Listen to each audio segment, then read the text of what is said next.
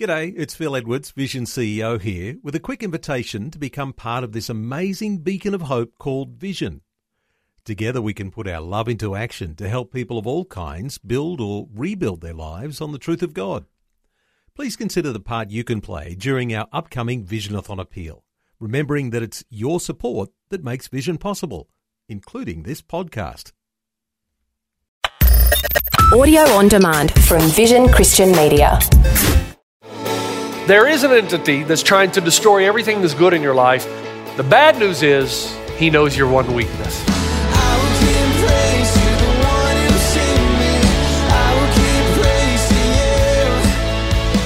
Hello and welcome to Today with Jeff Vines. Today, Pastor Jeff shares with us the relationship between truth and life. In this second message in the Resistance series, he continues to bring us truth about the devil's presence in the world and how God helps us resist temptation and live life the way he ordained. Any time in your life you're starting to get your head above water and things are starting to go well, he'll wait, leave you alone for a long time. Then when it's time to move in for destruction, he'll go after that one thing, and everybody has it.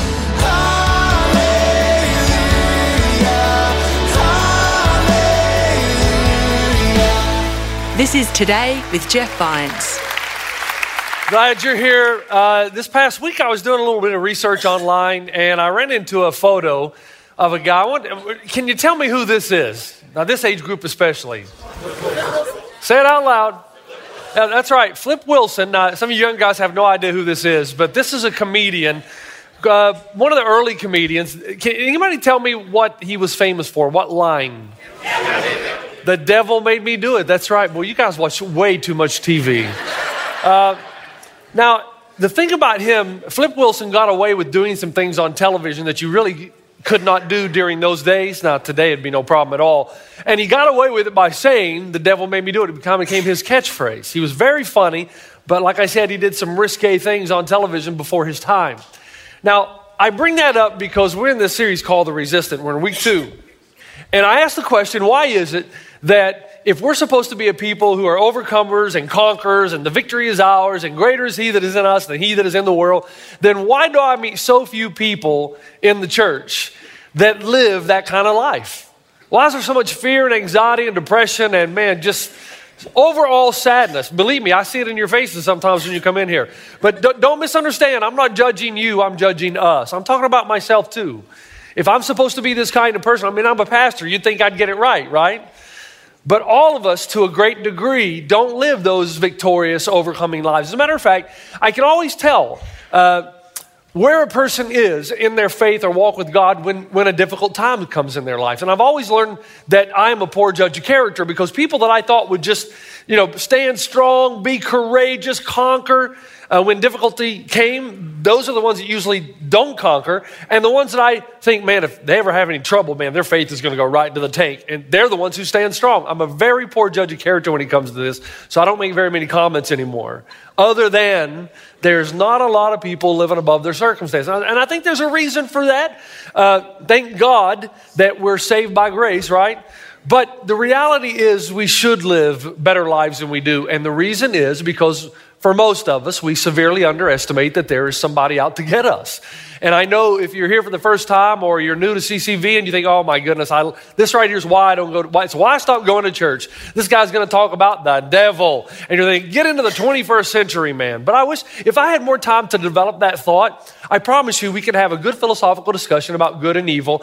And I think that your eyes would be open a little bit wider to the reality of something in this universe that you can't quite explain. Now, here's how let's let Jesus talk. Here's what Jesus said.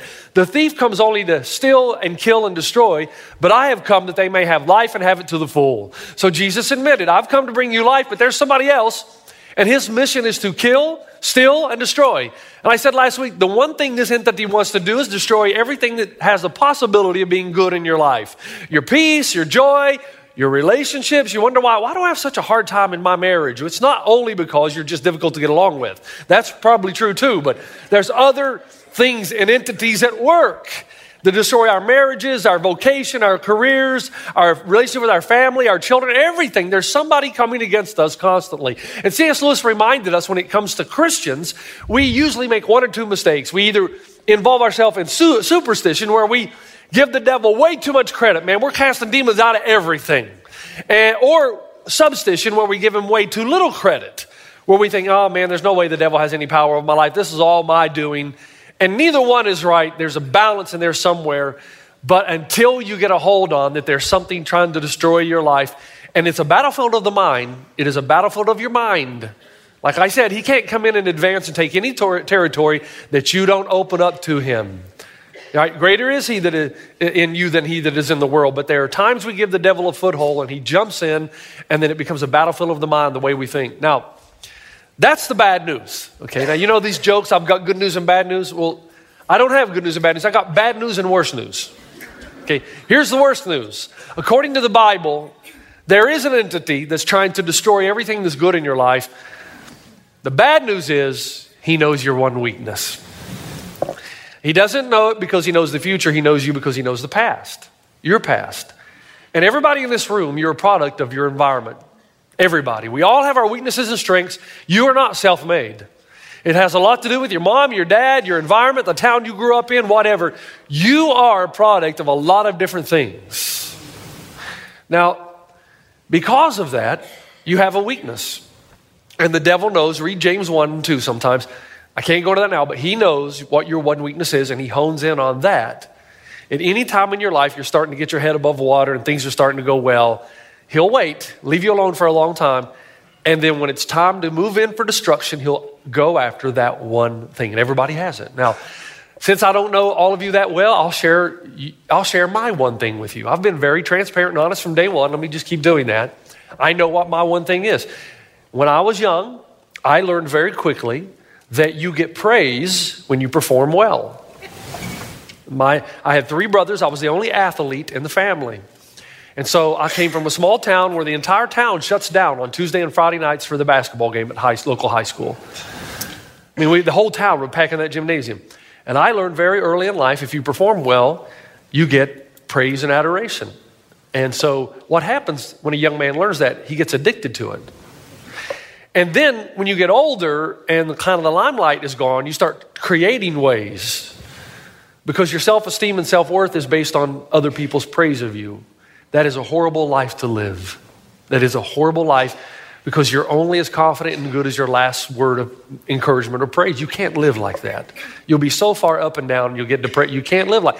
But I've known all my life that is the one thing, so that when I get weak, when things are going well, or when things are going poorly, when I'm isolated, the devil will hone in on that and start to remind me, you're really worthless. Everything you've done in your life is a fluke. And you know what? You better start getting some praise. And then the temptation is to manipulate circumstances or situations that will meet the need. You got it? Now that's me. Now, I don't know what you are, but I guarantee you're something. And there's one thing in you. Now here's the question. If the devil knows what that is, and I'm telling you, I want you to know, I love you, okay? This is not a judgment statement of you. I'm just telling you, if you've not come to grips with that one thing yet, you're going to lose all your life. And he's going to come after you, and you'll never live the life. And worse yet, you'll never be everything God's called you to be, because every time you're starting to make headway, he comes in with that, because you've never dealt with it, boom. And you'll 2 steps forward, 3 steps back. I've learned through the passage in 1 Peter, because we're in 1 Peter, I've learned through our passage that we read, this is good, but there's a weakness to it. And what we've said is, God wants you to start to see it's you and God against sin. And this is sin here. And sin cannot fulfill its evil desires unless you help it. That's why in Romans 6 it says, do not go on lending the members of your body to sin. So sin will ask you for your eyes when you're traveling. Can I have your eyes, Pastor Jeff? And I can say yes, or I can say no. If I say yes, then he'll say, good, can I have them for the whole trip? And I'll start to look at things I shouldn't be looking at. You with me? Your mouth, I get in a heated debate with my wife. And as I've said before, sin always speaks to her first. And she gives sin her mouth. And so obviously I got to do it in return. So I've got a choice to make, though. I can say no or yes. That's how Paul relates the idea. It's not us and sin against God. No, it's us and God against sin. And we defeat him by saying, no, you can't have the members of my body to continue to fulfill the evil desires. There's a problem with his illustration, isn't there? Yes, it's true. All you got to do is say no. Saying no is hard. When you get to the precipice of temptation, man, because the devil knows exactly what your weakness is, it's hard to say no. Just say no ain't easy. How do you think I know that? experience. Now, I'm telling you that you can walk out of here this weekend on top of this thing that's killing you, whatever it is. Addiction to compliments, if it's a drug addiction, a pornography addiction, whatever it is, I want you to know God loves you. Nothing can separate you from the love of God, those who are in Christ Jesus, right? But this thing's destroying you, and you got to get on top of it. I'm telling you, you can't. But in order to do it, there's two things that have to happen. You got to have a change of mind and a change of heart. Now, when I read this and studied this clearly, I thought, man, there's hope for people. There's hope for me. There's hope for you. But you got to stay with me. The first part's difficult. Second part, we'll run right into. Thanks for joining us on Today with Jeff Vines. Pastor Jeff's message is the relationship between truth and life, all about how living a life in Christ means a better life by design. Let's continue now. Let's start with the mind. And this is common sense to a degree, isn't it? Because Romans 12 tells us this. Do not be conformed to the pattern of this world, but be transformed, be changed, metamorphose, spring into something you've always wanted to be by how? The renewing of your mind. You got to change your way of thinking. If you're going to beat this thing, first of all, something's got to click. In Alcoholics Anonymous, they call it the click. You got to have a change of thinking. That's the first thing. It's not the only thing. And if you change the mind without changing the heart, you're still going to fail. You got to do both. Change the mind. Now, what do I mean by that? Let's go back to our verse. He says this, therefore, since Christ suffered in his body, arm yourself also with the same attitude, because whoever suffers in the body is done with sin. Now, who's done with sin? Now, I know you want to be. I get that.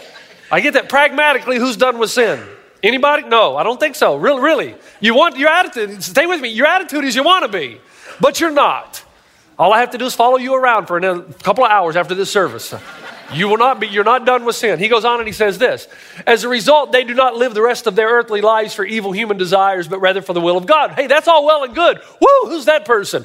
Not for earthly desires, but for the will of God. But the interesting thing about this passage, go back to the previous slide, he says, therefore, since Christ suffered in his body, arm yourself with the same attitude. Now, stay with me. Sermon has two parts, the mind and the heart. The first part, the mind, is all based on one word. So for the next 15 minutes, I'm going to deal with one word. And then the last part, deal with this. Therefore, when we come to the word therefore in the Bible, good scholars always ask why it's there for. This is important. Stay with me. And if I could just climb into your head right now. There's 1,000 different ways I'm trying to illustrate this. The Bible never asks you to do anything or not to do anything without first giving you a picture of ultimate reality. Never. In other words, the Bible says, since the world is like this, and since God created us like this is how you ought to live. And if you live this way, you're going against the very creative order, and things will not turn out well for you. You with me? Ultimate reality, truth and reality are always going together. Truth and life. Here's the truth, and because this is the truth, this is the way you should live. Think about it. Aren't we inquisitive people by nature? Don't we ask why about everything? It starts when you're, why, Mom? Why does the sun shine? Why is it? I found a few whys. Why is abbreviated such a long word? Okay, all right. Why is the third hand on a watch called a second hand? Don't these things bother you?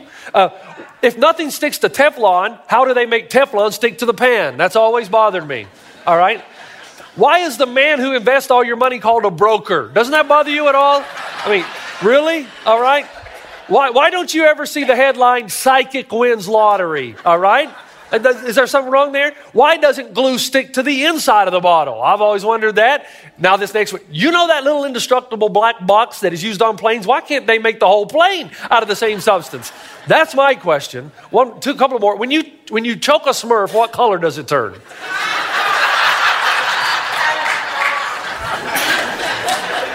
Should vegetarians eat animal crackers?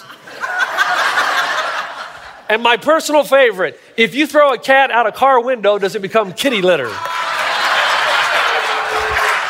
I don't know, but I'm willing to try. I'll tell you right now. Here's the point. Here's the point. We are inquisitive people. God knows we're inquisitive people, and if somebody tells us to do something or not do it, we want to know why. Now stay with me. Let me give you an example. The Bible says that racism is a sin, right?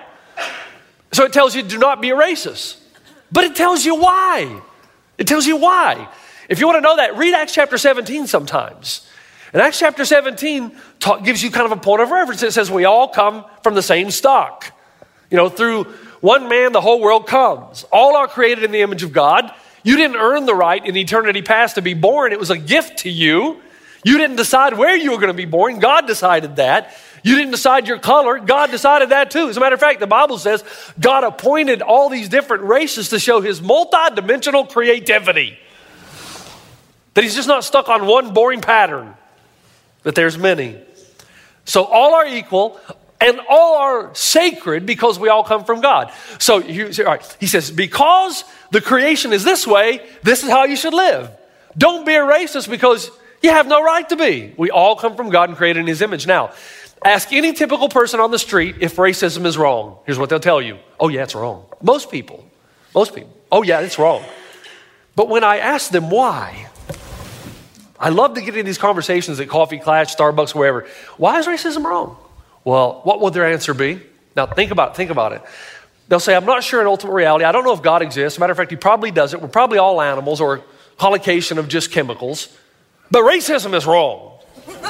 And I'll say, why? And they'll say, everybody knows. I'll say, are you serious? There have been plenty of places in the world and still exists where everybody knows that there's a bad race that needs to be exterminated. Can you say Rwanda? Can you say Armenia? Can you say Bosnia? Can you say Germany? To say everybody knows it is not a point of reference. It's amazing. You'll come up with an ethical code, but you have no foundation. You have no appeal on which to make or base your claim that anything is right or wrong. Now, I bring that up because I run into people that say, I'm not a Christian because I'm a thinker. That's what they'll tell me. I'm not a Christian because I'm rational and I'm a thinker and I'm too analytical to be a Christian. And what they mean by that, of course, that ticks me off. But what they mean by that, they don't know they're about to get into about an hour and a half conversation. But what they mean by that is, I can't be a Christian because Christians only think subjectively. They only base things on their feelings. There's no rationale for it. And when they say that, I love to say things like this. Really? Tell me something that's wrong and then tell me why. And they'll always say, because everybody knows. It's kind of like the evil thing that I do. I say, hey, people say to me, how can you believe in God with all the evil in the world? Remember that little thing I do? So wait a minute. If there's evil, then you're admitting there's good. And if there's good and evil categories, there's got to be a moral law to tell us what the good and evil categories are. And the moral law has to be absolute. Otherwise, the categories of good and evil aren't absolute. And who can give an absolute moral law other than an absolute moral lawgiver? And who is an absolute moral lawgiver other than God? So without God, there's no such thing as evil, because without God, there's no such thing as an absolute moral category to give us good and evil definitive categories. People say, well, why do we have to have God to give us the law? We have to have God to give us the law because we ask the question of evil in the category of life and its sacredness. We're bothered when little children die in a tsunami, or when there's evil dictators like Hitler and children go to the gas oven. We say, how can God exist with evil? But the reality is, without God, there's no definitive category of good and evil. And then I like to ask the person, now who are the thinkers? You're the one not asking the second question. If evil exists, there must be a God, because there must be an absolute moral law to give us the definitive categories. I'm simply trying to use all kinds of illustrations to get to however it is the way you think to say this. When God says don't do something, don't steal, don't cheat, don't drink alcohol in excess to become drunk, don't sleep with your girlfriend before you're married, don't commit adultery. All of these things, he does so because he's saying, I created the world and this is how it's meant to function. And because I love you, don't do these things. And if you don't do them, your life is going to turn out much better. But if you break them, you're breaking you. There's got to come a time in your life when you get to that point of whatever it is you're about to engage in, that one thing that the devil is getting. And it could be, again, it could even be doubt when something bad, it could even be that something tragic happens in your life and you have the temptation to go away from God. That's still a temptation. Whatever it is, the Bible tries to teach you. First, there's ultimate reality. That's the therefore. The ultimate reality is this: therefore, live your life this way. until you have a change of mind, that when you're on the precipice of that thing that is destroying you, until you change your mind, you say, wait a minute, hold on a minute. I'm not doing this because I'm afraid God's going to come down and zap me with lightning. I'm not doing this because when I engage in this, I'm breaking me. I'm breaking me. And I'll never become whole. I'll never become all that God wants me to be. The abundant life will never be mine. I'm breaking me. Whatever lie I'm hearing right now, no matter how bad I want to do this right now, no matter how strong it is, I'm breaking me. That's the first step, but it's not the only one. It won't work alone. And the second step is the one that really this message is about.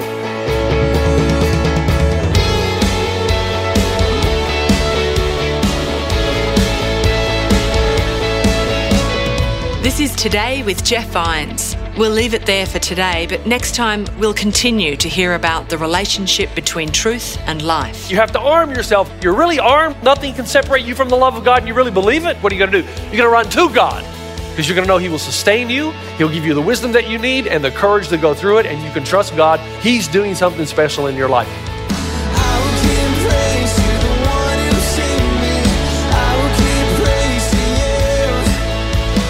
Today with Jeff Vines. Just another way Vision is connecting faith to your life.